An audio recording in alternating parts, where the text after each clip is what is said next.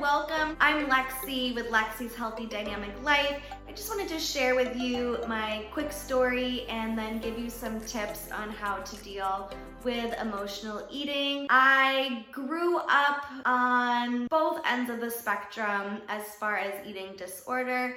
As someone that grew up as a dancer, I became very obsessed with my size and my figure, and I both restricted eating and compulsively overate.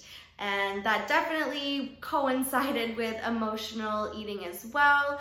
And it just became really disordered and ugly and all over the place. I wasn't eating for nourishment, I was eating to numb my emotions, and because I didn't have any proper coping mechanisms to deal with stress and those typical negative emotions like fear or anger or sadness or guilt or shame. And so I'd go to food and I'd stuff my face and eat until I couldn't eat anymore. And how would I feel after that? I'd feel terrible. So I don't know if you can relate to this, but if you're someone that struggles with emotional eating or overeating and wants to break that cycle, I'm gonna give you some action steps and my personal opinion and advice on how to tackle this. So the first thing I want you to know is that what we're eating creates that cycle. So eating those potato chips, eating those cookies, eating cooked, denatured foods perpetuates that cycle. So in addition to eating to numb emotions, we are creating further cravings for those foods. It's almost like a drug and trying to just get that satisfaction. But we know deep down that it's not going to ever give us that satisfaction. It's not going to end. So the first step is to start eating a low-fat, whole raw plant food diet. It's not to get the eating under control and then eventually switch to a healthier diet. The first step is to start eating fruits and raw vegetables and allow the body to be nourished with those nutrients, because when we keep eating, we're really hungry. We're really hungry for nutrients too, right? It's like a twofold thing going on. We're trying to numb our emotions and we're also actually hungry for nutrition. And so once we start nourishing our body with fruits and raw vegetables, whole raw plant foods that are high in water content and high in nutrition, that's gonna start to fuel the body and give it energy. And so the next thing, once we get that body to be nourished and actually get the nutrients that it so craves and desires, then I recommend step number 2, which is to start developing a mindfulness practice. And so mindfulness practices can be different depending on your interests and your skill level. Maybe you've never even heard of mindfulness. Maybe you've been practicing mindfulness for years. So it really just depends. I like to journal.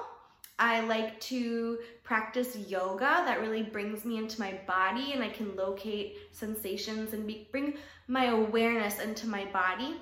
I like to practice meditation, or if you're like, meditation, what the heck is that? Just sitting with myself and bringing my awareness into my body. And so by practicing mindfulness, the purpose of that is really to bring a greater awareness to my experience, so that when I have those emotions like sadness or anger or fear, I'm aware of it and I know that I can go do something about it instead of stuff my face with unhealthy foods. So that is step number 3, is developing healthy coping mechanisms. So for me, if I'm getting angry or flustered, I like to do breathing exercises. So, and no one has to know about it, right? I just say to myself, take a deep breath in and out. And even just with one breath, I'm like, okay, like this isn't the end of the world. Whatever I'm fretting about, let me just breathe. Let me come back to this moment. It's gonna be okay. Maybe I go for a walk. I like to go for a walk. Maybe I just put on some music and dance it out, right? It could be like a happy song, woo, everything's gonna be all right. Or it could be an angry song, like rah, get all the energy out of my body and decharge and ground and come back to the moment. So that is my advice for dealing with emotional or overeating. It is absolutely possible to overcome, because for someone who has dealt with eating disorder, emotional eating, overeating for over 25 years.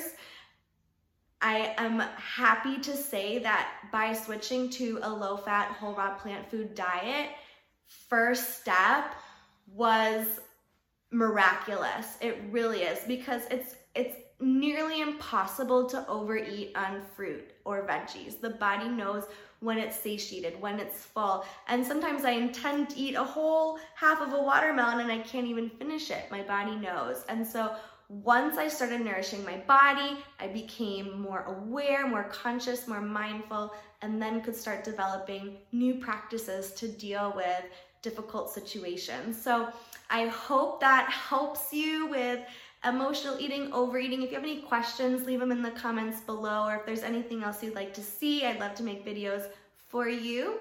If you liked this video, please give it a thumbs up. And of course, please be sure to subscribe to my channel and hit the notification bell so you can be made aware when new videos come out. And again, thank you so much for sharing this time, for watching this video, and I wish you a happy, healthy, and dynamic day. Thanks, see you next time. Bye.